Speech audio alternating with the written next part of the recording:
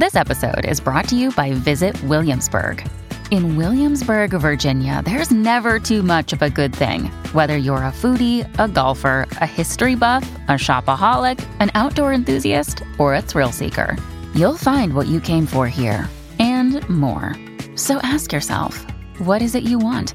Discover Williamsburg and plan your trip at visitwilliamsburg.com. Another day is here, and you're ready for it. What to wear? Check. Breakfast, lunch, and dinner? Check. Planning for what's next and how to save for it? That's where Bank of America can help. For your financial to-dos, Bank of America has experts ready to help get you closer to your goals. Get started at one of our local financial centers or 24/7 in our mobile banking app. Find a location near you at bankofamerica.com/talktous. What would you like the power to do? Mobile banking requires downloading the app and is only available for select devices. Message and data rates may apply. Bank of America N.A., member FDIC. When you need mealtime inspiration, it's worth shopping Kroger, where you'll find over 30,000 mouth-watering choices that excite your inner foodie. And no matter what tasty choice you make, you'll enjoy our everyday low prices, plus extra ways to save, like digital coupons worth over $600 each week. You can also save up to $1 off per gallon at the pump with fuel points. More savings and more inspiring flavors make shopping Kroger worth it every time. Kroger, fresh for everyone. Fuel restrictions apply. I'm Sterling Moon. I'm a professional medium, diviner, and folk magician, and the author of Talking to Spirits, a modern medium's practical advice for spirit communication. And you're listening to The Devil's Music with Pleasant Gaiman.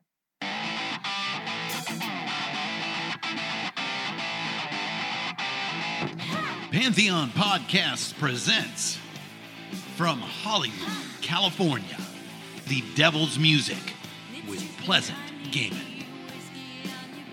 You are invited to join the Hollywood princess as she explores her lifelong pursuits in the occult, sex, love, and that sinful rock and roll. Ladies and gentlemen, step into the dark parlor of Pleasant Gaiman as she brings you the Devil's Music. Hey there. This is Pleasant Gaiman, and you're listening to The Devil's Music, a Pantheon podcast. A little bit about me. I'm a punk rock witch from Hollywood, California.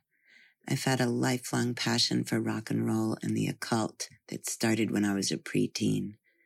In the 70s, I was one of the first punks in LA, and as a teenager, I worked at the Whiskey A Go-Go, started producing shows, and made a Xerox fanzine called Lobotomy, which led me to write for every major rock publication you could think of.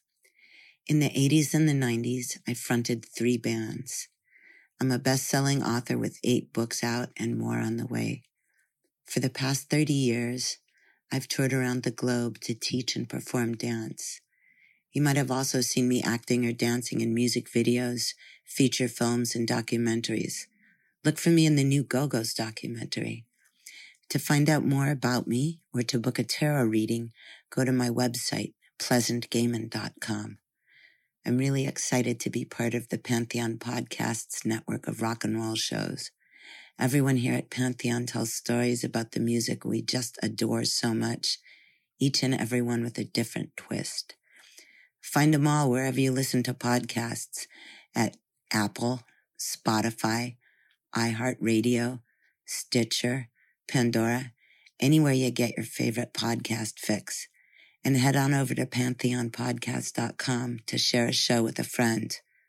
Or be damned to purgatory forever.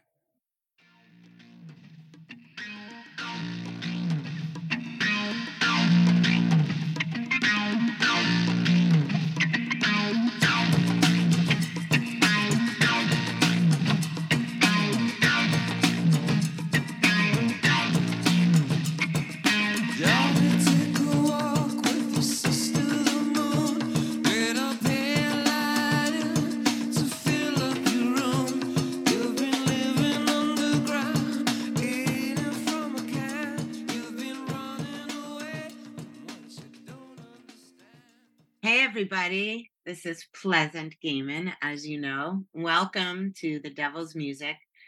Today, my guest is a really amazing woman. She's also a really good friend of mine. Melissa St. Hilaire is a witch, a psychic, a medium, and so much more. She's got a new docuseries coming out, which premieres on, fortuitously, she didn't plan this, Friday, October 13th. And it's called Secrets of the Craft.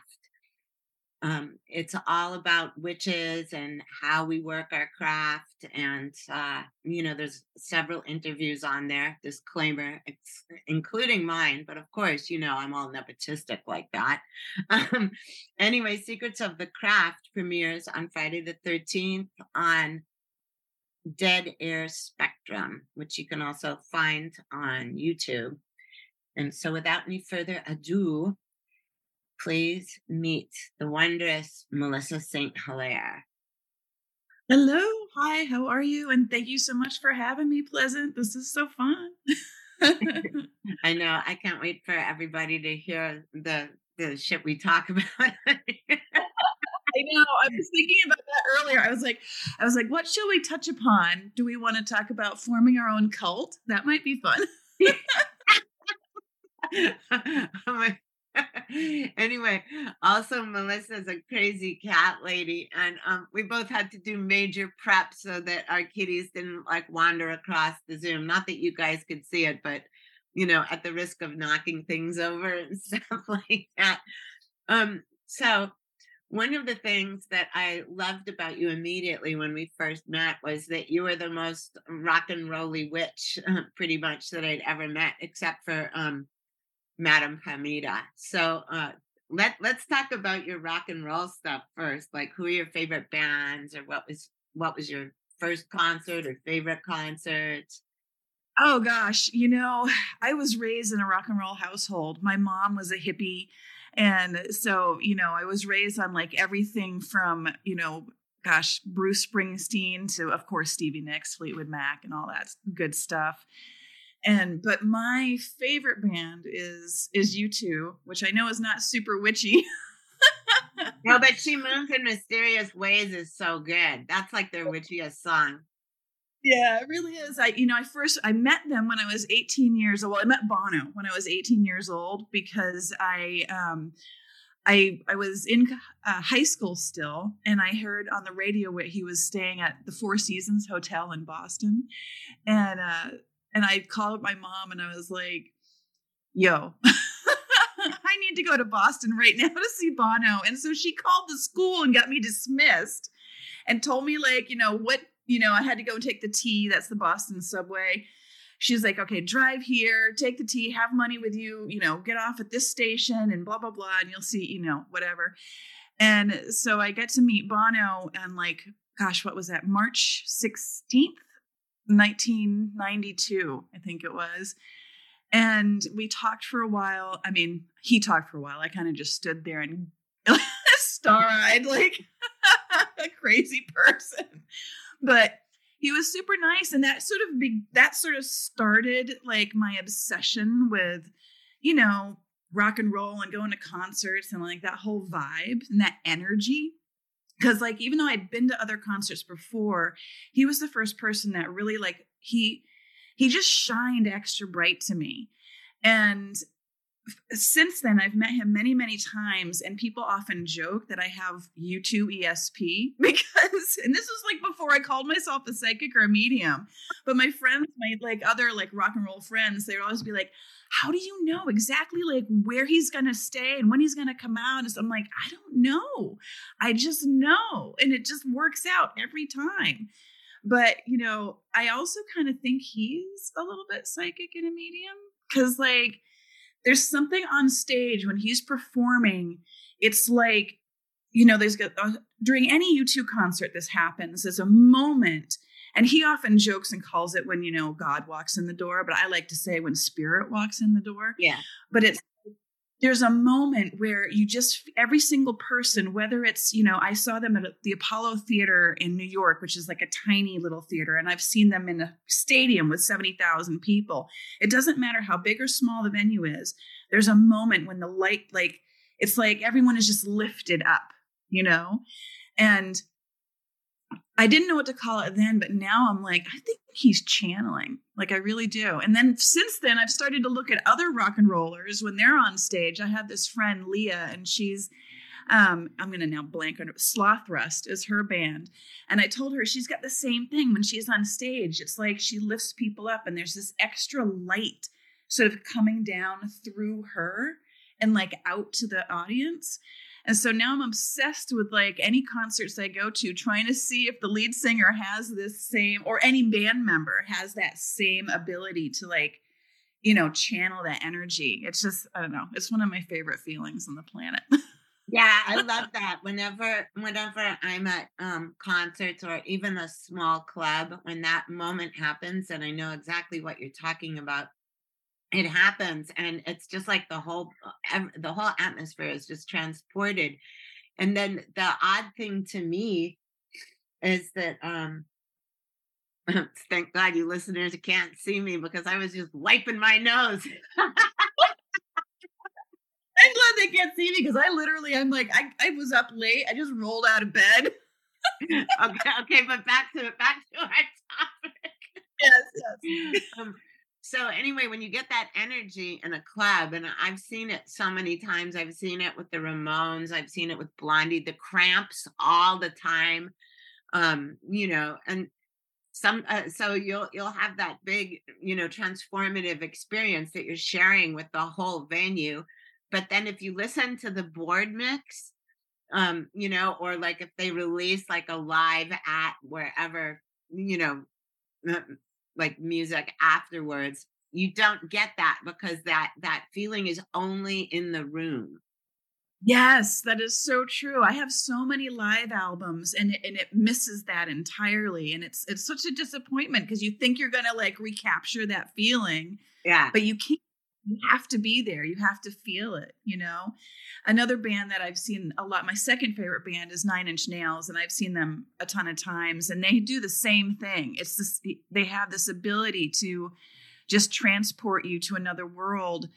And then it's such a cool feeling because it's like, you know, I suppose that was what some people say they get in church, but I never, right. It never happened. But, you know, I get it in the concerts. I have felt it at Ritual, I have to say. I was just going to say that. I feel that at Ritual too. Yeah. But, you know, that's usually like that doesn't happen normally in a whole stadium unless you're like really a master cult leader, like when we get cult famous. No.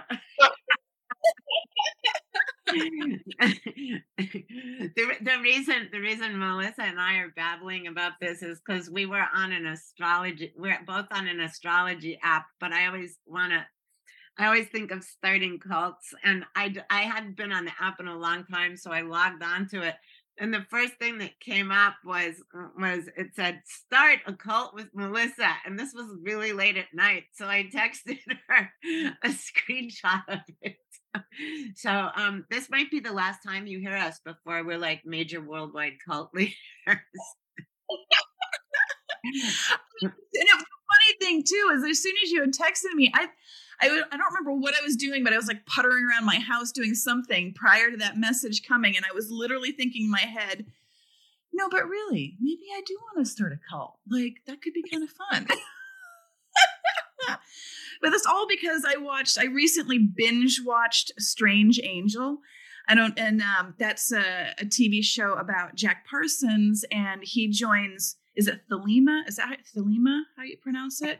Thelema or Thelema. I don't know. I've heard people say it both ways, so I alternate. I do too, like it's Thelema. But yeah, and then like, you know, I started thinking about Aleister Crowley, which I don't know much about Aleister Crowley. I've had a lot of friends who've been really into him and his writings. I read the Book of the Law, and I just didn't like, that's what it's called, right? The Book of the Law. Yeah. Wait, I'm going to interrupt you for 1 second to tell the listeners, in case you guys, most people know who Aleister Crowley is, but you may not know who Jack Parsons is. And, he was a rocket scientist, and him and his wife were really, really into witchcraft. He was a famous rocket scientist. Famous, yeah. And he's the one who created JPL. Which, yeah, everybody knows JPL. Hello, Pantheon Podcast listeners. Christian Swain here to tell you more about my experience with Raycon earbuds. Our family now has 3 pairs of Raycon earbuds around the house, and my wife just grabbed a pair of the Headphone Pros to replace some headphones from a company that was double the price.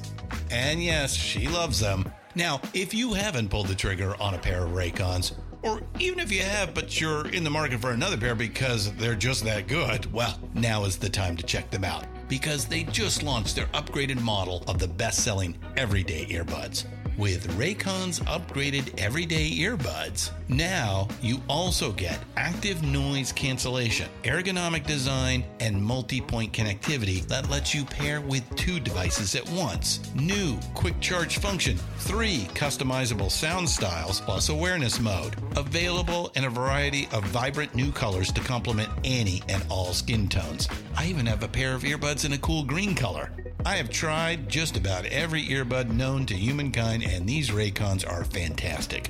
Seriously, if you've been wanting to check out Raycons, there truly is no better time. You're going to ask yourself why you didn't check them out sooner, and Raycon offers a 30-day happiness guarantee. So what are you waiting for? Go to buyraycon.com/Pantheon today to get 20% off your Raycon order, plus free shipping. That's right, you'll get 20% off and free shipping at buyraycon.com/Pantheon. buyraycon.com/Pantheon.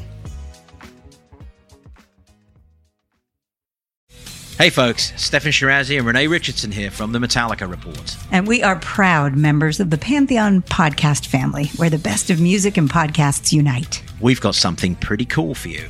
We're giving away an exclusive Metallica merch package worth over $250. That's a whole lot of Scary Guys, Skulls, M72, and other sought-after Metallica swag. And we've made it easy for you to win. Follow and share the Metallica Report, and you're in the game. Go to pantheonpodcast.com/Metallica, enter your email, and hit that button to be entered to win.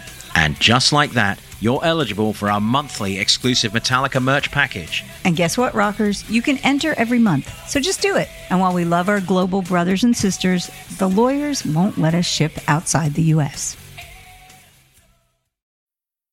So who only knows like what happened when their rockets went up, what went into space. But he was really into Aleister Crowley too.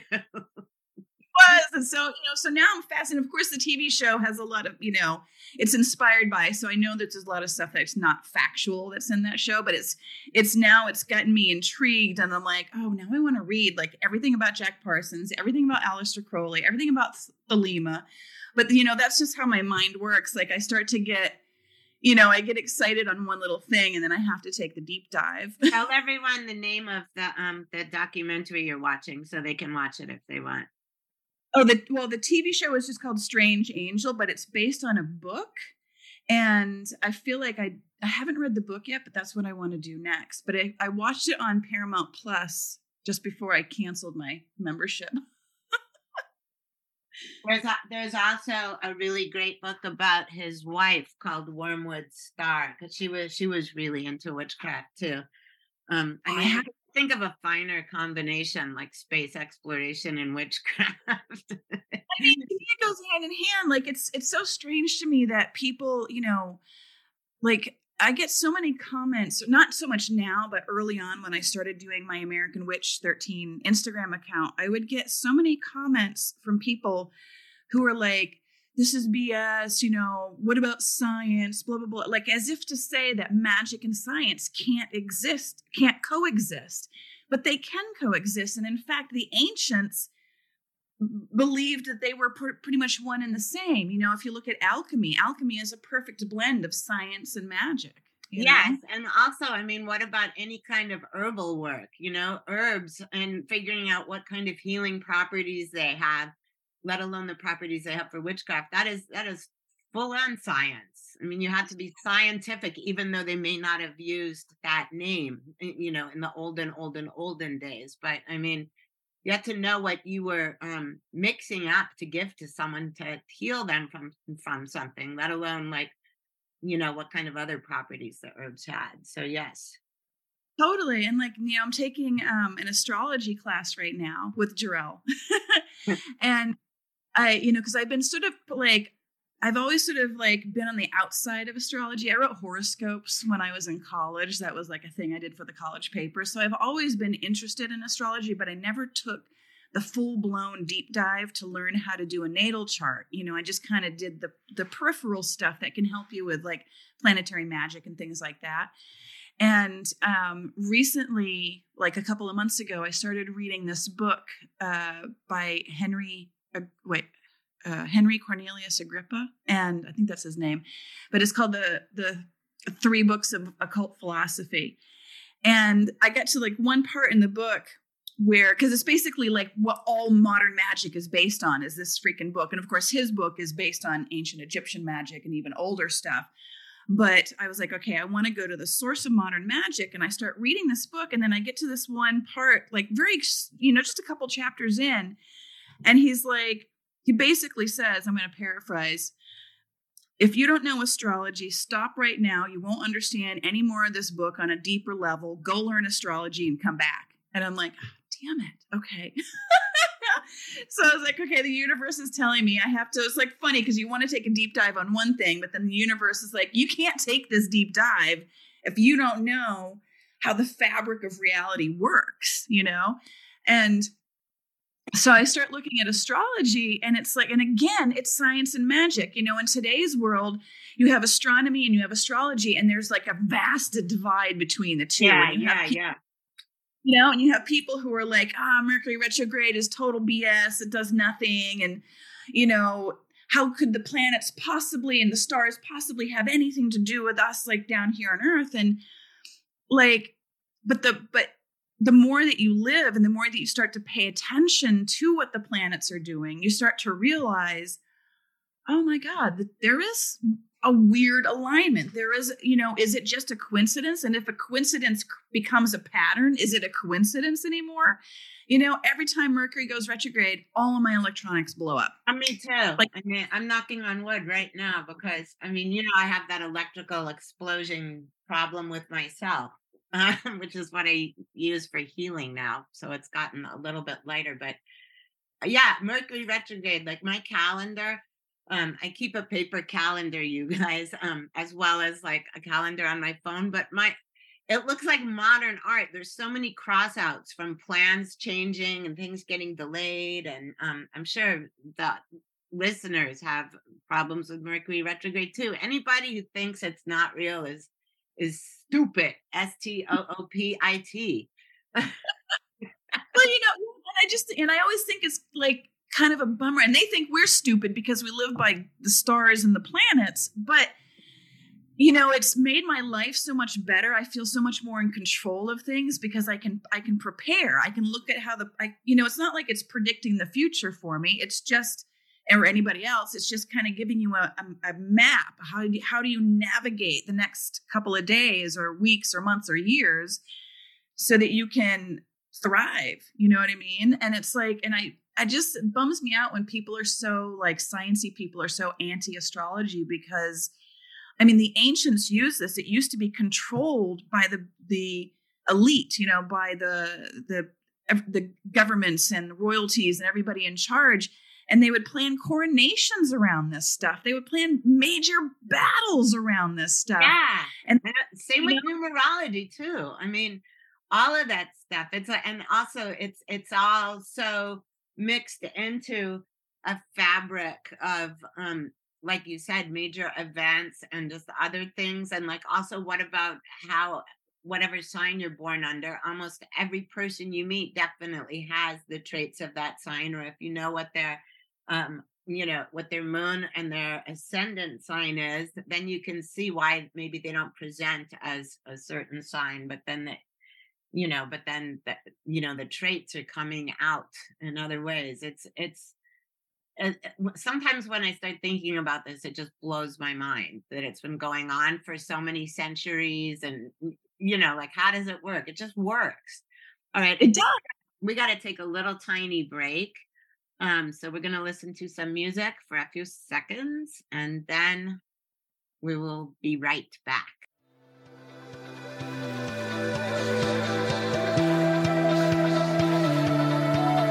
The star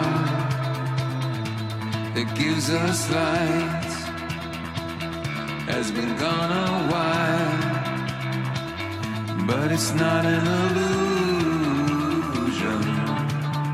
The ache in my heart is so much a part of who I am. And here, Melissa St. Hilaire and I are back talking about all sorts of witchy stuff. So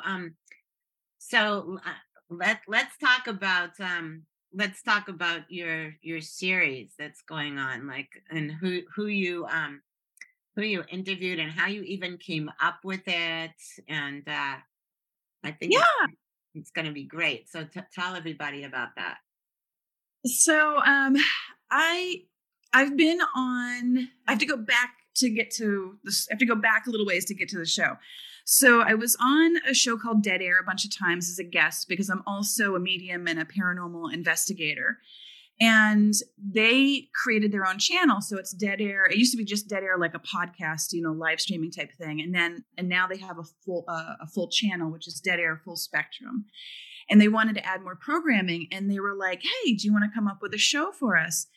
And I sat and I thought about it and I was like, I do. Yes, I do want to come up with a show, but I want to focus not so much on my mediumship because I do a lot with that, I was like, I want to focus more on my witchcraft, and more than that, I want to focus on witches themselves because, there's still to this day a lot of stigma around what a witch even is and how they practice and what they do and what they believe in. And, it wasn't that long ago that one of my ancestors was hanged by Cotton Mather in Massachusetts. Oh, my goodness. Or badness, in the case, maybe. Yeah, they called him the a child of Belial. So it's like, okay, I want to, and none of my family members were that, you know what I mean? They were none of them were negative. None of them were evil to my knowledge. You know what I mean? A lot of them were healers. A lot of them were naturally psychic and clairvoyant and things like that. But, to my knowledge, none of them did anything, that would warrant being hung. But anyway, so I wanted to do this show and kind of shine a light on all my friends who are witches and just, show what the everyday witch looks like. And I wanted to interview a bunch of different people. I didn't want to just, have everyone who does the same thing. You know what I mean? I also wanted to show one of the beauties of witchcraft to me is you can really tailor suit it to yourself, and what works for you. Some people are more dogmatic and they need structure. So they might go a more traditional Wiccan route, where it's got more of almost a Christian dogma to it, even though it's witchcraft, Yeah. But then you have other people who want order and structure in a different way. And they might go with ceremonial magic, but then you have chaos magic and you have nature magic. And, there's so many different ways. You've got hoodoo and voodoo and, was it Strigeria? I always pronounce that word wrong. Santeria. Santeria and Strigeria. Strigeria. I'm so sorry. My Alexa stopped. Okay, Melissa's having a problem with her guest, Alexa, who doesn't want to shut up. It doesn't. It's been doing its own thing all day. It's been playing music on its own. It's been throwing alarms that I didn't set. I don't know. It's been crazy. I'm Mercury retrograde. She's having fun with it. I know. I thought I unplugged everything. But yeah, so I interviewed you, of course, Pleasant. You were fantastic. And the other thing that I wanted to say about Secrets of the Craft, part of it is I wanted to not only interview every witch that I talked to, but I also wanted to have a little segment at the end where they revealed a secret of their craft, hence the title. And in some cases, that might be energy healing, as it is in your case, Pleasant, or it might be how one, uses their tarot cards to practice divination. It might be a particular spell. Like one of the people I interviewed is Carrie, who is the co-owner of the Green Man store. And she shared this amazing spell that I cannot wait to air. It's the first episode. I can't wait to air it because I really feel like this spell is going to help a lot of people. I did it myself because I was like, ooh, let's try it. And it worked like a charm. It's a really, really great spell. It worked like a charm because that's what it was. I don't even realize what I was saying. I know. Well, I mean that just goes like to like who knows how old that phrase is, but that's just been a regular phrase in society for like decades or centuries, and that itself is like just it's such an old saying that's right from witchcraft. It is. That's so funny. I never even thought of it like that. But yeah, so it's been fun. It's been fun to sit down with all these different witches and chat with them. And then the editing process has been a lot of work, but then it's fun to like sort of, edit and relearn everything that everyone is sharing on the show. And I don't know, I think it's going to be fun. Well, it can't not be, because for anyone who's listening, witchcraft is fun. It's also, we take it very seriously, but there's a lot of fun in that, just like there would be in anything that you do, that you enjoy. So yeah, I think I like to look at it like I take the craft seriously, but I don't take myself too seriously. That's exactly me too. Yeah. Because and so when did you start to get into it? Because for me it was around age 11 or 12, and that was in the very early.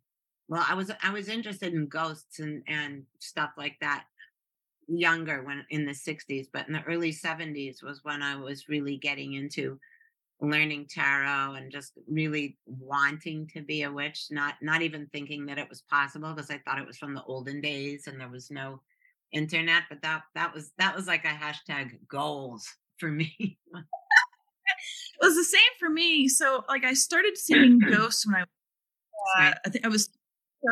started seeing ghosts when I was 3 years old. Of course, I didn't really understand that I was seeing a ghost. I didn't really know what I was seeing. I just kind of, that's how the world, I just thought everybody could see spirits. That's exactly me when you're little like that. And I mean, I was also doing things like astral projecting when I was really little. Like I can remember flying in and out of the windows of the house and cruising around the house like horizontal, and because I was so little, it was like at the height of the dining room chairs and doing stuff like that. Now I thought that was totally normal until way after I was an adult. Same. I used to do the same thing. I grew up next to a cornfield, so I would imagine, because I'm like a country girl at heart, even though I'm in Los Angeles now. Yeah, me too. But I grew up out in the sticks, like. Yeah. And it's like I would fly out my window, I'd float over the top of the cornfield, and then my grandma lived on the other side of the cornfield, so I'd like float over into her yard. And I always just kind of thought that's what you did when you went to sleep. You just would rise out of your body and go places. I thought that was normal. I did too. I mean, it took me a really, really long time to realize that it wasn't, I mean, but in hindsight, I don't think I ever discussed it with anybody, because I thought everyone could do it, I mean, not like I would have had an intellectual discussion when I was that young, but, I actually did have somewhat of an intellectual discussion. I mean, at 3, it's not, it's limited intellect, but yeah. I did walk in on my grandma crying, and this is more about ghosts, but I walked in my grandma crying once, and it was right after my grandfather died, which is how I know I was 3, because he died when I was 3. And I asked her why she was crying, and she said, because Grandpa is gone. And I was like, no, he's not. He's right over there. And I pointed to the corner. And I don't remember much of the conversation after that, but I do remember that I remember her asking me questions and me answering. I remember her being not necessarily shocked, but like taken aback a little bit by the answer. Yeah. Like what you knew. Yeah. they knew, but she also was a bit psychic. Like she predicted my birth. She predicted all kinds of stuff. So she had it too. And in fact, my grandfather, they got married in Salem, Mass. And my grandfather used to say that he went to Salem to get himself a witch for a wife. So like see fairies, she would tell me, she taught me as I got older, she taught me how to, hear the spirits better and how to talk to them and how to see fairies and talk to them and ask for things.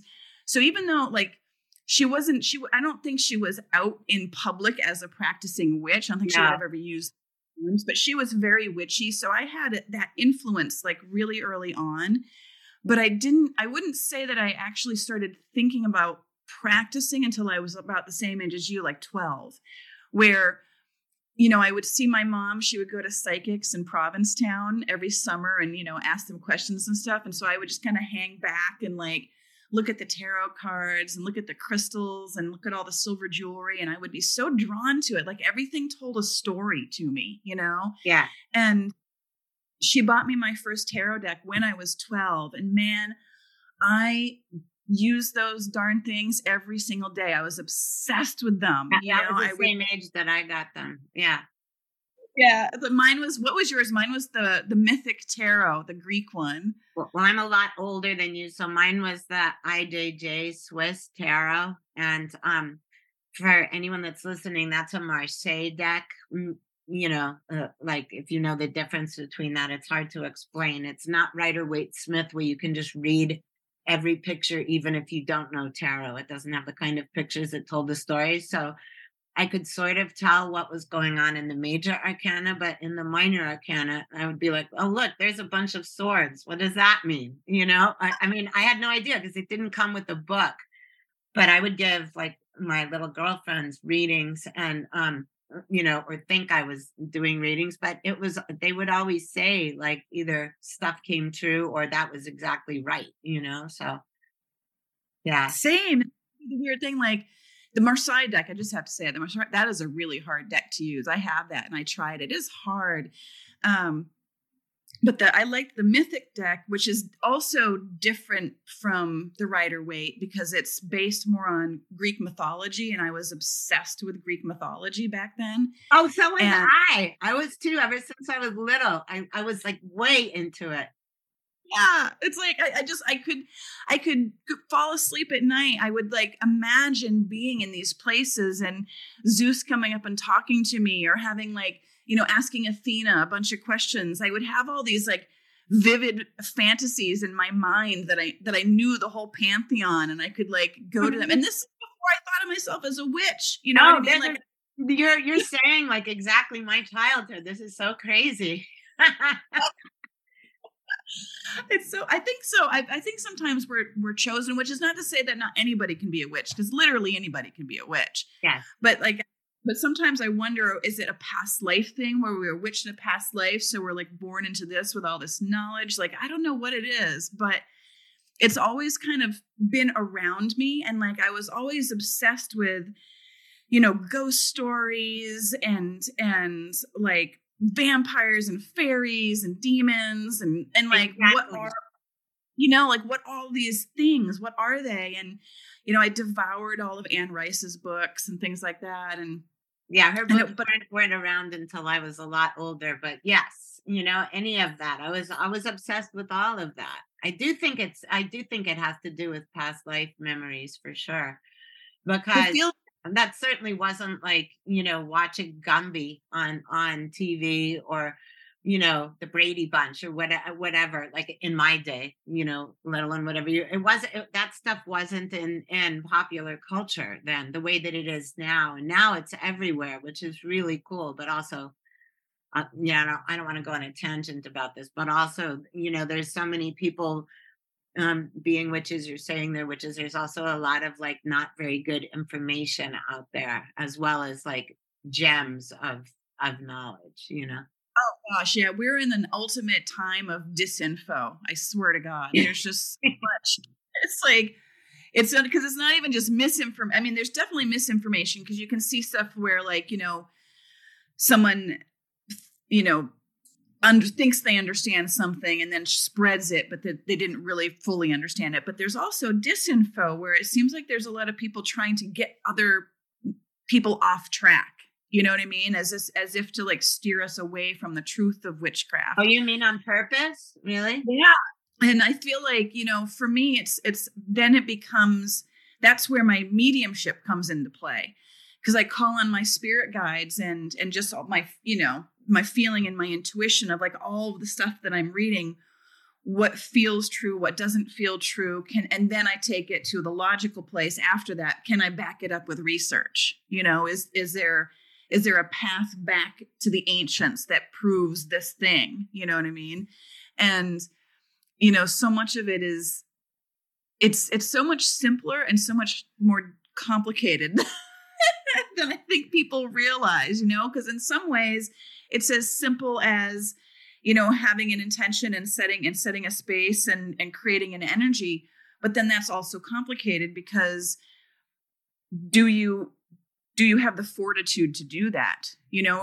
Have you like quieted your own subconscious or broken through your own blocks and your traumas in order to be able to set an intention without sabotaging yourself? And then you look at all the different ways that people practice witchcraft, all the different, avenues that they take. And one path might be so vastly different. Like you look at some ceremonial magic is like vastly different to traditional witchcraft, but then other parts completely intersect. And then there are crossroads where all of them intersect.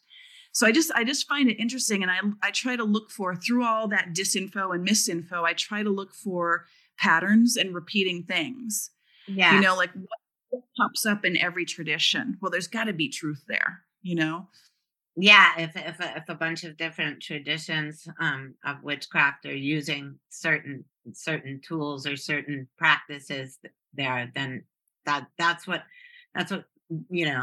those are obviously the best. But I mean, that's also I relate that to music a lot too, because there's throughways in music just like that. I mean, you can't say that like John Coltrane sounds like the Sex Pistols or like, or like anybody else. But I mean, there's some things that are foundational in music that everyone accesses or is interested in or is influenced by, which I think is really interesting. So I've always made that comparison between music and witchcraft in that way too. I mean, I'm sure it might be like that in other, in other types of art or, just life practices too. Like, totally. Yeah. I mean, I also think music is witchcraft to I a do certain too.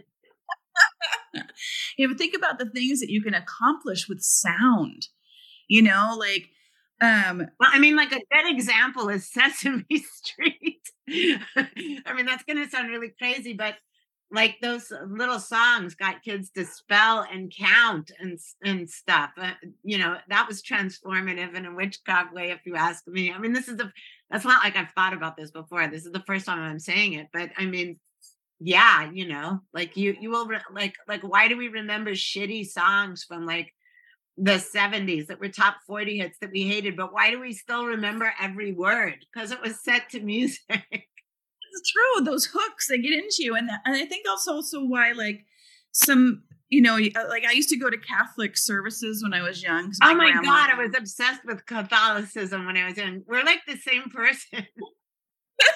But you'd get in there and they'd be like, you'd have the little, are they called ushers? I don't know. The little guys, they walk down the center and they've got the incense burners. Incense burners. You've got your frankincense and your myrrh billowing out. And if you know anything about frankincense and myrrh, it has a little bit of a hallucinogenic property to it.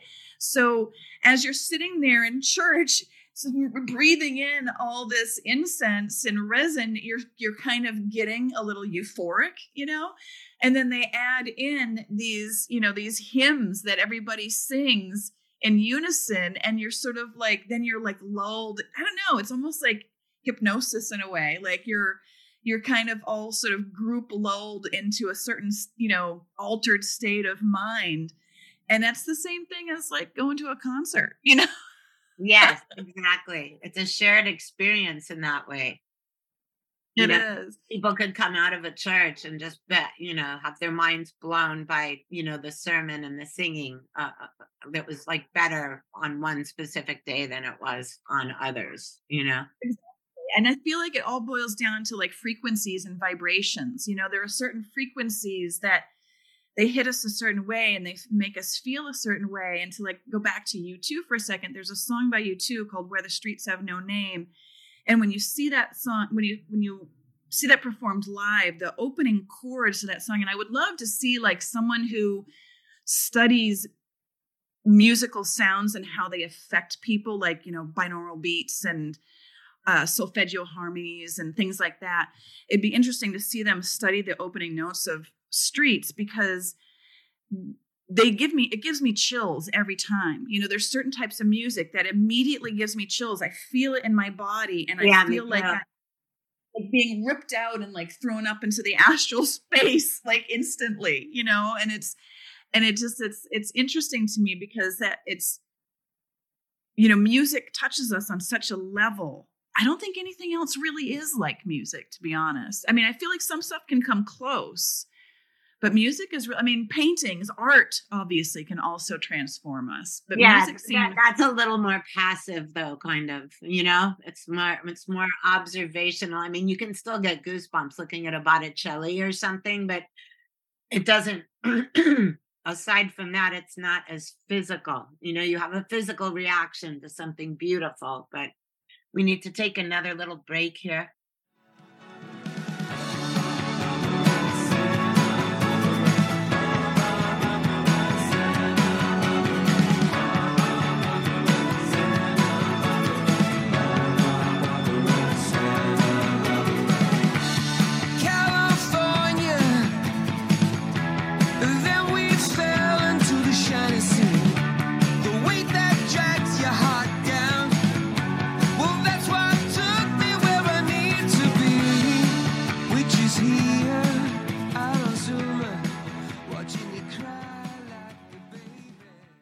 All right, we are back and talking with Melissa St. Hilaire about how music affects us, how art affects us, and how we do magic. Yeah, and I feel like it's also tied to mediumship and channeling as well, because, oftentimes when I'm not a musician, but when I'm doing the stuff that I do, that's art. I write poetry and other things. And I also draw. And when I'm in that flow, my it's like my logic brain shuts off. It's like I feel like connected to something higher. When I was younger, I took more of a, I don't know, like a psychological approach to it, I guess. And I would say I was, mainlining the collective unconscious. But, to me now, that's the astral plane. That's where witchcraft gets its power from. You know what I mean? And it feels like it's all connected, Yeah.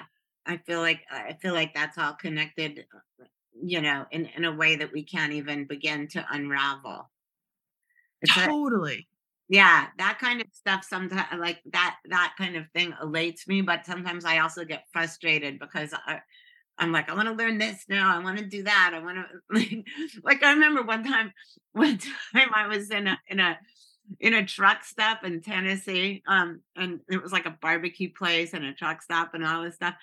And on the way out, the guy was like, "Miss, we're handing out Bibles. Would you like one?" And I said no. And I got way far down the road and I was like, shit, why didn't I get a Bible? I could start like doing more hoodoo, because I would have the verse references in there. I mean, it's true. The Bible is a wonderful grimoire. There's so many spells in it. I know. Yeah, and so many supernatural happenings too, I gotta say. Totally. Yeah, there are. I mean, there's, it's like, what is the burning bush, really? Oh, I can't believe you said that, because I was just going to talk about the burning bush. I was going to say, when Kid Congo first joined the Cramps, he was on stage at the Roxy, and he turned around and somehow his hair caught on fire, and he kept playing and he didn't notice. And then everyone was calling him the burning bush right after that. And this was predating when Michael Jackson's hair caught on fire. Oh my God! I seriously, I was just gonna say, well, that's why I made that insane noise just now, because I was just gonna say that. Well, that's a psychic thing, because I was like, what can I bring up from the Bible? And all of a sudden, the burning bush popped into my head. How come there hasn't been like a company that does porn called the Burning Bush? Really? I know. Jeez. Maybe there is. Maybe that's going to be part of our cult. We'll turn them out. Oh man, now the cult is going into a strange place. Oh, we got to finance it somehow. No. I was kind of wondering what it would be like to write porn. Actually, years ago when I have a story about writing. It's not exactly. Yeah. Okay. So. Way before the internet, and way very much at the beginning of when they started having like sex lines, you couldn't talk to a live person. You would call up a sex line, and you'd listen to pre-recorded tapes. So somehow, I don't even remember how I got this job. Someone told me, "Oh, you'd be great at this, and it would be an easy way for you to make money to write the scripts. Here's a person, go and contact them." So I would type up these scripts for these, like they called them in quotes, announcement lines. Anyway, I would type up the scripts and I would bring them in, and the guy would be like, "Do you have more? Do you have more?" And it was $5 a page, which in those days, this was in either the late 70s or early 80s, so that was a lot of money. So I would extend, like when someone was coming in the scenario I was writing, I would make like a giant paragraph of "ooh," and they just paid me for that. But so I'd be writing these things on a typewriter, and so one day I came in there and I brought all my pages in, and the guy was like writing me a check, and he's like, do you have, can you get me some more of these? And I said, "Oh, sure, man, I can get you some more." And he's like, "Wait, you do accents?" And I said, "Yes." And he said, "What can you do?" So I started talking like a Cockney, and I was like doing French and doing all this. And he's like, "Can you go in there right now with that girl and record, and we'll use your script?" And I said, "Yeah, fine." And he's like, "Good, I'll pay you right after." So I went in there with the girl and I handed her my script, and there was one of my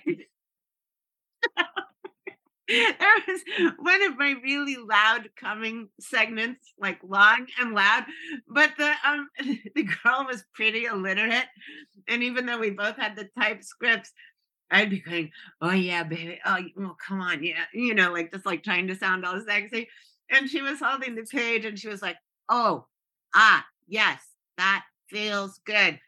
And then she was reading what was supposed to be like just like ecstasy noises, and she went, "Yes, that feels good." Because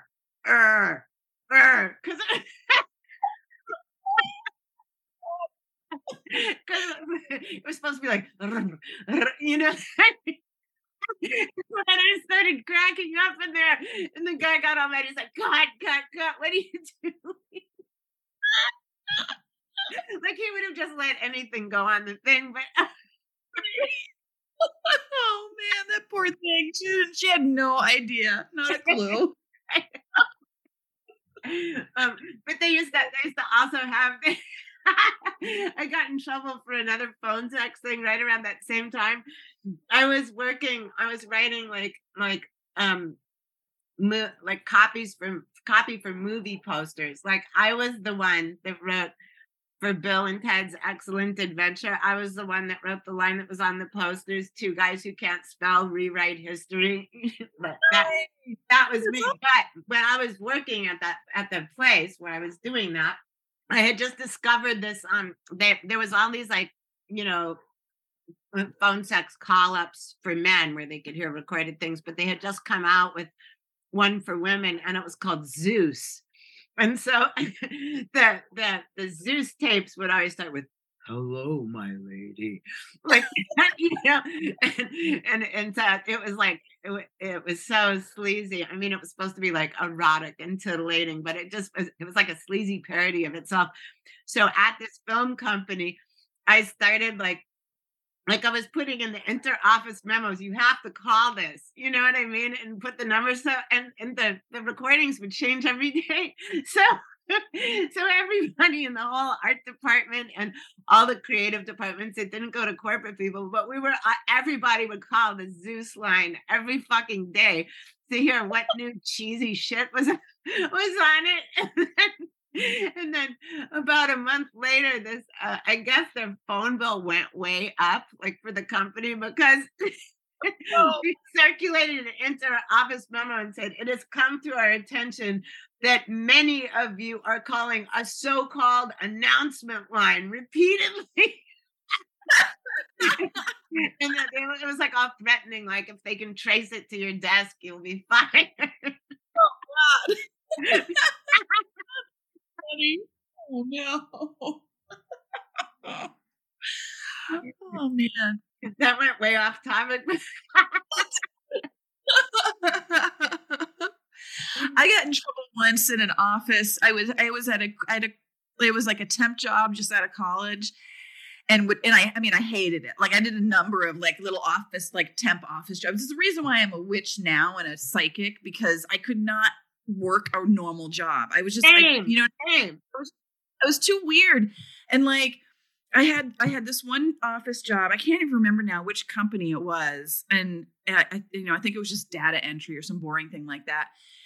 And it was my last day. And so I had found a bunch of, this was in the 90s. So late 90s. So like, or mid to late 90s. So I had there was like early internet, you know what I mean? It wasn't like the internet like it is now, but you could find forums and news groups and things like that had spells. So because I was in office and I had access to the internet, I went and I, when I wasn't working, I'd be like trying to find information on witchcraft, and sometimes I would accidentally get caught up in flame wars and argue with people. But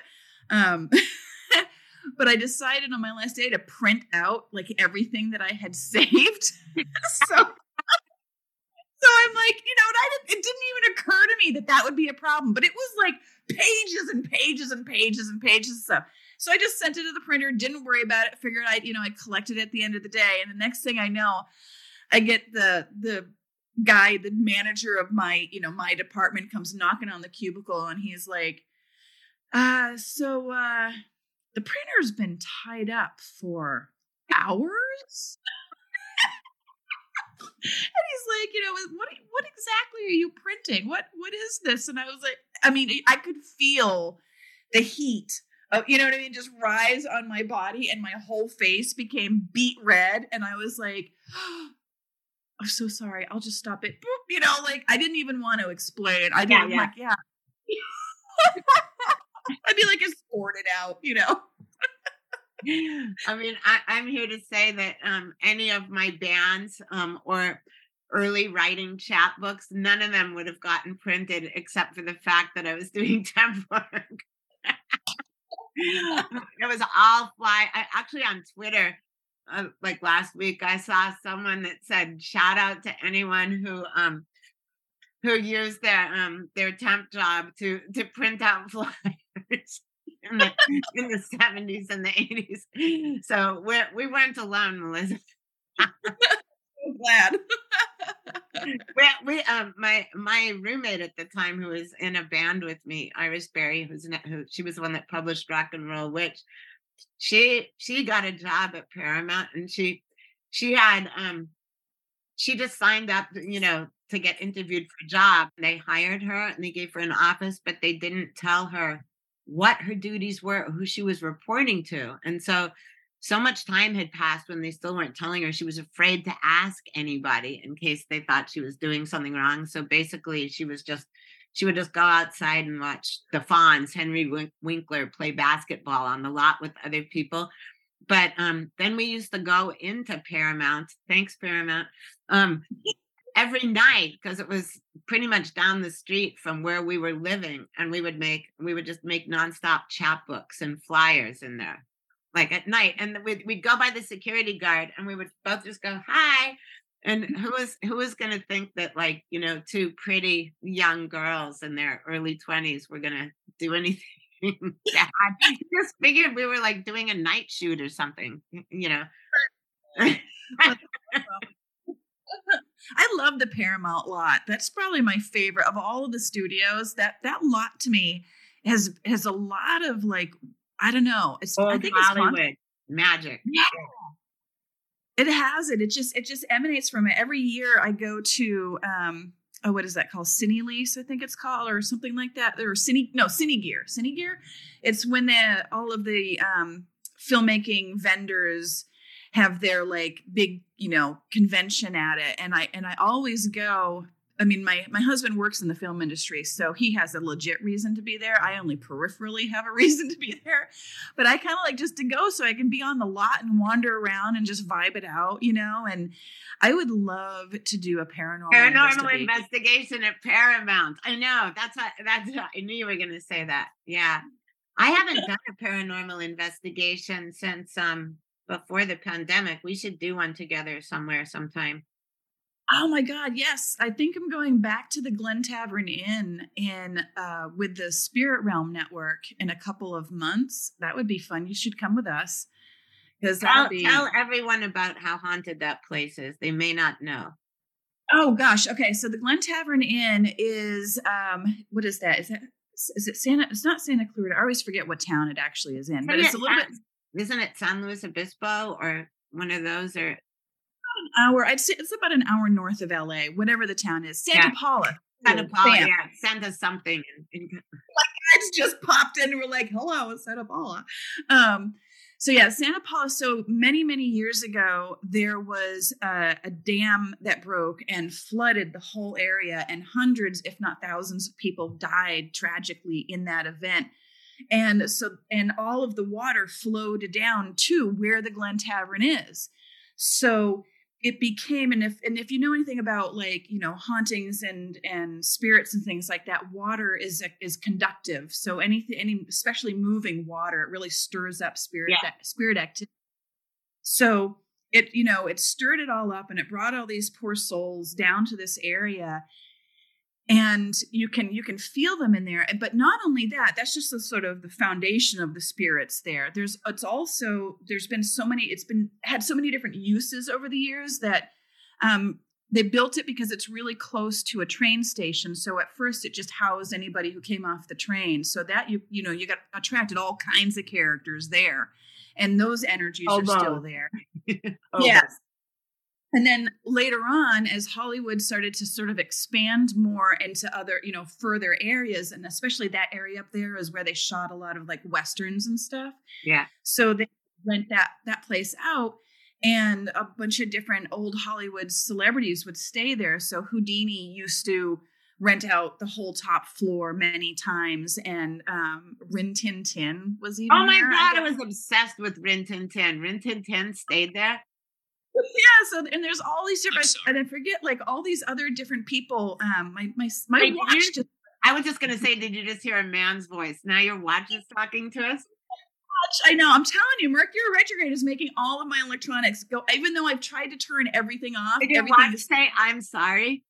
It did. My watch sounded like. This is what's happened. This has been my Mercury retrograde. Everything is just doing its own thing. But anyway, so this location is super haunted. And the last time that I was there, I did a paranormal investigation, and we got so much good stuff. We got we got really clear EVPs. We kind of started with me. So as a medium, I go into these locations without knowing anything, and I just vibe the place out. I just wander around and say, okay, I feel something here. I feel something here. And then we grab all of the people the investigators with the gadgets. I have Cheryl and Mikey. they helped. And then my friends, Natasha, who's sadly no longer with us, and Mike and Tim, and then my other friend, Misha, we all investigated together, sort of like half psychic mediums, half gadget people. Yeah. But all of us intuitive, really. But, you know, so I would feel something, and then I'd be like, I'm getting a ringing in my ear. So they pull out the EVP and record, because if I'm getting a ringing, someone's trying to talk, but I'm not hearing it clearly. So maybe we'll record the sound, you know, or we'll have like, if I feel a hot spot or a cold spot, we get out and, you know, check the temperature.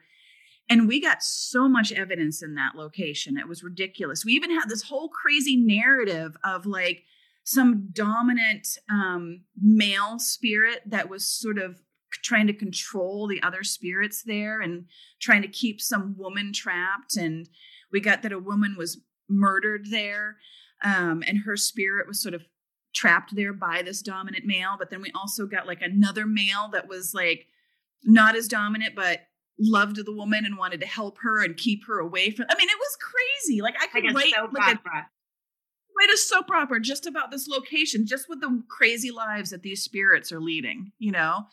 But so anybody who's into paranormal investigations, go and stay at the Glen Tavern Inn, because it will get you. And anybody who's maybe not into paranormal investigations, just know that if you have a chaotic life here on Earth, nothing much is going to change when you cross over to Spiritville. It's true. It's so true. Like they were gossiping about each other, and three thruples breaking up. Well, that's why. So I also have a series coming up. I'm going to be teaching mediumship for witches soon, and it starts on October 4th. Where and when, in case yes. you're local to Los Angeles, or so on Zoom. Is it going on Zoom as well? It is. It's going to be hybrid. So my past several classes have only been Zoom. So this is my first in-person class since the pandemic started. So we'll have in-person and Zoom. And it's going to be at the Green Man Store in North Hollywood on Lankershim. And it starts October 4th. It goes for 6 weeks, but it skips November 1st. It's on Wednesdays at 7:30 p.m. It skips November 1st because that's the day after Halloween. And I don't expect anybody to go to a class the day after Halloween. But it basically, like, I teach people how to tap into and hone their innate mediumship abilities, because I believe everybody is born with the ability, some just more than others. So it's mediumship training, but it's also with witchcraft. So we'll do spells and stuff like that help enhance your mediumship, but your mediumship also helps enhance your witchcraft, because, you know, it's all about working with spirits when you're trying to do anything. They make every spell that I have ever done in my life, before I realized that I could incorporate spirits, they would work, but not as well. But as soon as I started incorporating mediumship into my witchcraft, it's like, oh my God, it just takes off, you know? So I'm going to be helping people to better channel and communicate and stuff like that. And it also helps with, if you're into things like paranormal investigations, like I know a lot of people who don't call themselves psychic mediums, but they love ghost hunting. And my thing is like, well, you can use it, you know, learn to tap into your mediumship when you ghost hunt, because then you're going to know where to collect evidence. Yeah. You know, that's why teams use me, because I'm leading them to the hot spots in the location, but you can learn to do that yourself. So that's like, my whole thing is I just want to teach everybody to talk to their spirits, because it's a great time. Yeah, it's pretty wild. And what about do you work with gods and goddesses as well? I do. Yeah. I have a whole pantheon that I work with, that I've been collecting since I was little, before I even knew why I was collecting them. Hashtag me too. You know, like when I was little, I was, you know, first it was Athena. I was just, because of the whole Greek mythology, and I just had a particular affinity for Athena. So she stuck with me for a while. And then I started to get into like Lord of the Rings and stuff like that. So I started getting into runes, and then that led me down a Norse, you know, track. And so then I started to have a connection with Odin. And over time, I've always been connected to the ocean and water. So I have like a Neptune thing going on. And then a few years ago, I went through sort of I don't know, existential crisis, I guess. And during that time, Isis really came to me, and I had studied Egyptian magic in the past, but it was too potent for my skill level at the time. And so I had sort of a renaissance period of that where like the Egyptian magic came back and it wanted to work with me again. And it was all through Isis, and that opened up another doorway. And then I have a fifth one. So for a while it was just the 4. And I felt like I thought that was my team, you know? And then a fifth one came in a couple of years ago, and that was Hecate. And so Hecate, you guys, is she is pretty much the goddess of witchcraft and magic, and Hecate's the shit. Hi, Hecate. She is, yeah. In nomine Hecate. But and in fact, before we even started, I sat down with this giant. I have like a giant key. You guys that are listening, that's one of Hecate's. That's one of her things, and so is like hounds or hounds of hell, and also torches. Like every god or goddess that you get involved with, or even if you're not involved with them, they all have their own little like props and quirks and symbols. They do, and it's weird when I discovered keys. I've always been obsessed with old-fashioned keys. Me too. I've had those since I was little. Same, and it's like, and people would be like, "Why do you collect those?" And be like, "I don't know. They're cool. I like them. I don't know. They have good energy." And then I learned that keys were her thing because it's, you know, she holds the keys to the underworld, to the spirit realm, and so through Hecate you can experience. That's another way to experience spirits, you know. So I always like invoke her in my classes too, because I think of her as like the guardian at the gateway, you know. Want to know what I think is interesting about tarot cards? The Hierophant or the Pope. At the bottom of it, there's crossed keys on the Rider-Waite-Smith and on any deck that references that deck. You know, I noticed that. I thought that was crazy because I've always said that I think the Vatican is like the biggest coven on earth. Oh, totally. I would give just about anything to go to the Vatican. Yes, I want I want to get into their library. You know what I mean? I want to see the hidden stuff. I've been to the Vatican I went, you know, as a tourist, you know, and you wait in line forever and you practically pass out in the heat of the August sun while you're waiting in line to get into the darn thing. But like when I was in there, all I could think was, you know, the art and everything is beautiful, obviously. But I was like, I want to get to the library. I want to see what that they have ancient books of shadow in there. Yeah. Or like Sumerian scripts or like stuff from ancient Egypt and Rome. And I mean, storm the Vatican. Right? Because I'm still we should astral project into the Vatican. I know, like remote view of the different books. Like, like I'm still mad about the Library of Alexandria. You know what I mean? So like that's the next, to me, that's like the next, you know, massive library that has it has so much information. And I feel too like the Pope and the top people at the Vatican, I feel like they know way more than they ever let on to the general public. Totally. Yes, for sure. Because they have to, I mean, that like the Vatican is a good thing to base a cult on. Yeah, totally. You know, and because like they also talk about, okay, so I'm going to go really sideways for a second. Like I've read a couple of things where the Vatican is basically like, you know, aliens and us and humans can coexist. Like the simple presence of aliens or aliens being real doesn't suddenly negate, you know, all these centuries of religion and, you know, things like that. So I'm like, does the Vatican already know that aliens are real? Doesn't the Vatican have like some kind of their own like space program or like maybe not space program, like they're sending priests up into orbit, but I mean, I wouldn't be surprised. That would be great. But I think they have some kind of a thing that has to do with outer space. I'm blanking out on this right now, but it's like it's not just an observatory. It's something that's a little bit more than that. I don't know. Now I I have want to to take Google this right when this episode is done. And if you guys are listening and you think I'm insane, look it up, because I know there's something in there. I just didn't realize we were going to get into the Vatican on this episode. Otherwise, I would have read up on it. No, you never know where. Oh, I'm Googling it right now. Vatican telescope. Oh my God, they do have a Vatican space. This is a real thing. Yeah, I'm telling you, I knew it wasn't an urban legend. Look at, you guys can't see Melissa, but I can. Her mouth just dropped like 5 stories.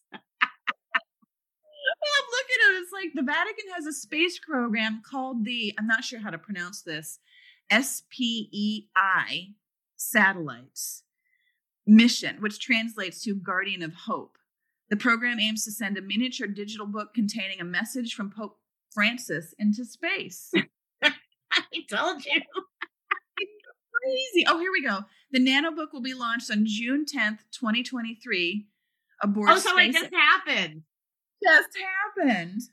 That's freaking, see, they know. They already know. They're getting ahead of it. They're like, we're not letting any other religion get the aliens. They're all going to colonize Mars. God. It's like, okay, the Crusades are still going. The Empire never ended. Okay. I was obsessed with the Crusades when I was little. Beyond obsessed. Were you? Oh, totally obsessed. I think the children's Crusades, because I was a little child then. There's something I've been weirdly obsessed with, like through my own life here, that I think it has to do with past lives. I used to pray to merciful Allah at the fucking dinner table when I was like 3 and 4, when my mom was a non-practicing Jew and my father was a non-practicing Mennonite, and I would be very seriously praying to Allah. I mean, they also let me have a caterpillar on the table with me, whose name was George, after George Harrison. So that gives you the timestamp on this insanity. But that, it's funny because I've always been sort of obsessed with the Crusades as well. I've always been obsessed with just that whole, that whole time period. And a few years ago, I've been to Italy a couple of times, but I felt it, I connected more with that part of my past life, whatever it is, when I was in France. Because I went to the Cathar region of France, and the Cathars were a famous religious group who they were basically considered heretics to the Catholic Church. So they just wanted to wipe them out entirely. And, there's some things that we know about Cathars. There's some things that were lost. There's a lot of things that are assumed about the Cathars that people say is real, but we don't really know if it's real or not. But when I was in that area and I went to this broken down castle in Montsegur, and when I kept having these weird waves and flashbacks, and I felt like I was like, oh my gosh, like I think I was here before. Like, did I get wiped out by the damn Crusades? It's so Catholic. Like I wouldn't be surprised if the same thing happened to you. I know, because ever since I was really, really little, I was obsessed with the Crusades. Yeah. Not on a regular childhood level, I didn't know anything about them. And I tried to find out stuff. And when I found out that there was children in them, I was shocked. Because for me, that was like during Vietnam War time, and there was no such thing as children in that war fighting. I mean, obviously a lot of children got involved in it, not in a positive way, but the whole Crusades, you and I could talk for this podcast could be like 5 hours long. I know. Let's see, is there like one other thing that you can think of that you'd like to talk about? Oh gosh. Of course, once you say that, my mind goes totally blank. Yes, of course, I know. I think, I think we covered it. I feel like we talked about everything. I'll probably think, what? I was going to say, we'll hang up and I'll be like, oh, darn, I should have said blah, blah, blah. But I think we got everything. Let's talk about one other thing, though, like cats and witches. How do you think the connection is? Because you're the only other craziest cat lady witch that I know. Although everyone I know that's into witchcraft loves cats. Yeah. Oh, gosh. Well, because I grew up on farmland, I was surrounded by cats ever since I was like born. And we, my grandma had the outdoor farm cats, and my mom also had a bunch of cats in the house. And ever since I was little, I could hear cats. Like and it's not so much hear. It's not like they were speaking English to me, but I would just know. I would just what they needed, right? Yeah, like I would just know, and I would sit there and I would have whole conversations with them, and people would be like, "Oh, you're so funny how you make up these conversations," and I'm like, "I'm not making up anything.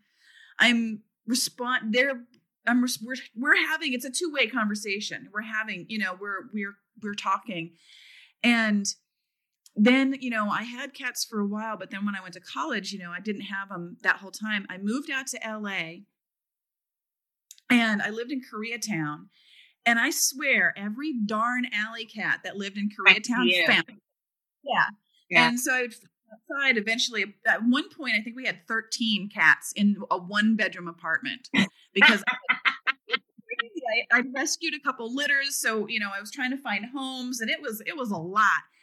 And I had swore that I would never do that again. Then we moved to the valley, and then they all found me again. But at least now you're not in a 1-bedroom place. Yes, now they have their own. In fact, they have their own bedroom in my house. It's the cat room. Whenever people come over and they see the cat room, they're like, "I thought you were joking. I can't believe you actually have a cat room." My whole place is a cat room. I just had a couple of weeks ago, on the night before the last new moon, I went to sleep and I woke up, and my main takeaway from Dreamland was that I owned a Siamese cat, right? So that dream was so vivid and so real. And then a few hours later, my neighbor called me and said, "Come over, I want you to see something." So I went over to his house, and he brought me into the back room where he kept all his artwork and paintings in progress. And he opened the door, and this little tiny weensy Siamese kitten came out, and he said, "Can you help me find a home for her?" And I just said, "I'll take her." That's awesome. So her name is Luna, and she's here. It's fun. So my whole life, I always wanted a Siamese cat.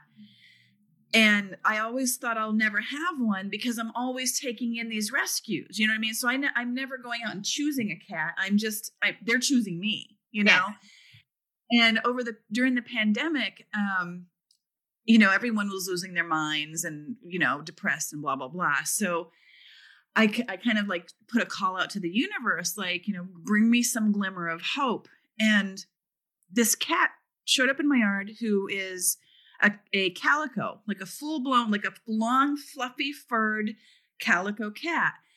And she was pregnant, and she gave birth to 2 kittens. And when they first came out, they were just these dinky little white balls. You know what I mean? Just like little, and she gave birth like right in my front yard. Yeah. And so I immediately started to go into action, like, okay, let me build like a little shelter for them in the back, a place where they can go and be safe. And I thought they were just little albino kittens, but then over time they started to develop the Siamese point features. Yeah. And I was like, oh my God, the universe has blessed me with a Siamese cat and from a freaking calico. Like, how does that even happen? So it's so funny how we have these weird parallels. Like, we were both meant to have Siamese cats and are as like part of our little familiar armies. That's so crazy. And I do think they are familiars. I've had arguments with people about this, and I understand why some people have vastly different views, and that's okay. That's the thing about witchcraft, is that there's many paths, But like, I've had some people say that familiars can't be pets because they're spirits that exist outside of pets. And then I've had other people say, you don't want your pets to be your familiars because the familiar's job is to take the brunt of a psychic attack or what have you to protect you from them. And of course, you wouldn't want your precious pet to be hurt by that. And yes, but I don't really, but to me, I have a lot of cats. So I have like a ton of cats in my house right now. They're all rescues. And I would say half of them are pets and half of them are familiars. And you can kind of tell the difference because some of them are just kind of like, whatever, you know, like I live here and you give me food and we have a nice arrangement, but I don't really care about what you're doing. But I have a couple of other cats. Every single time I do a spell, they are all over me. You know, mine too. They're like really into magic. Luna hasn't really experienced that yet because it hasn't been that long. But she's gonna bring it though. She's gonna bring powerful magic. I think she's gonna wind up being the dominant cat of the house. But right now, it's kind of like Jurassic Park, the size of the other cats compared to her. She's like a little mouse. Yeah, she's a baby. Well, anyway, it was really, really nice to talk to you. It was incredible. You guys, that was Melissa St. Hilaire, and this could have been like a 5-episode podcast. But isn't she fabulous? We are going to leave and maybe take this offline. And to you guys, stay tuned for the next episode of The Devil's Music.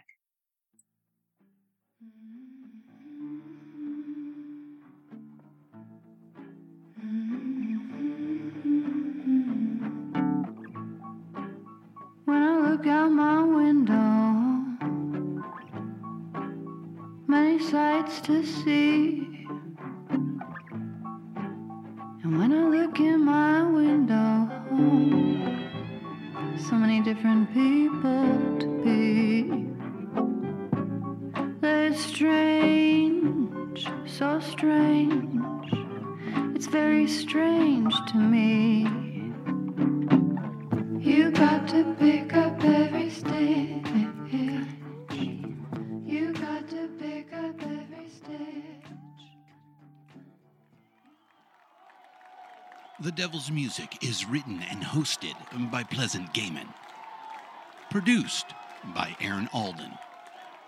All sound design by Jerry Danielson of Busy Signal Studios.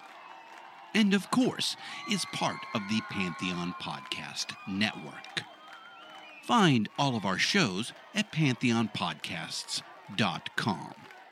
Our social presence is at Pantheon Podcasts on Facebook and Instagram. Tweet us at Pantheon Pods. All songs can be found wherever you get great music. Please pick up these important and fantastic tracks.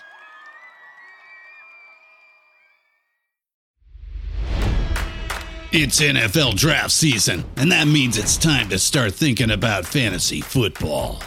FantasyPoints.com features industry-leading experts and prognosticators using proprietary hand-charted data to help you score more fantasy points. FantasyPoints.com is the place to go for whatever kind of fantasy football you play. Whether you play fantasy football, daily fantasy sports, or do a little bit of everything, Fantasy Points has the meticulously researched content to guide you to victory.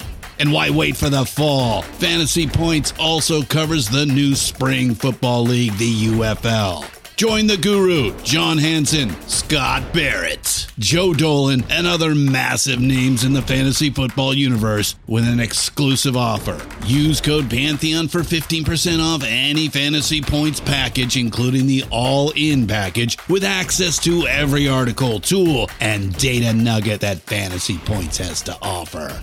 That's FantasyPoints.com and code Pantheon for 15% off at Fantasy Points. FantasyPoints.com, code Pantheon. Score more fantasy points.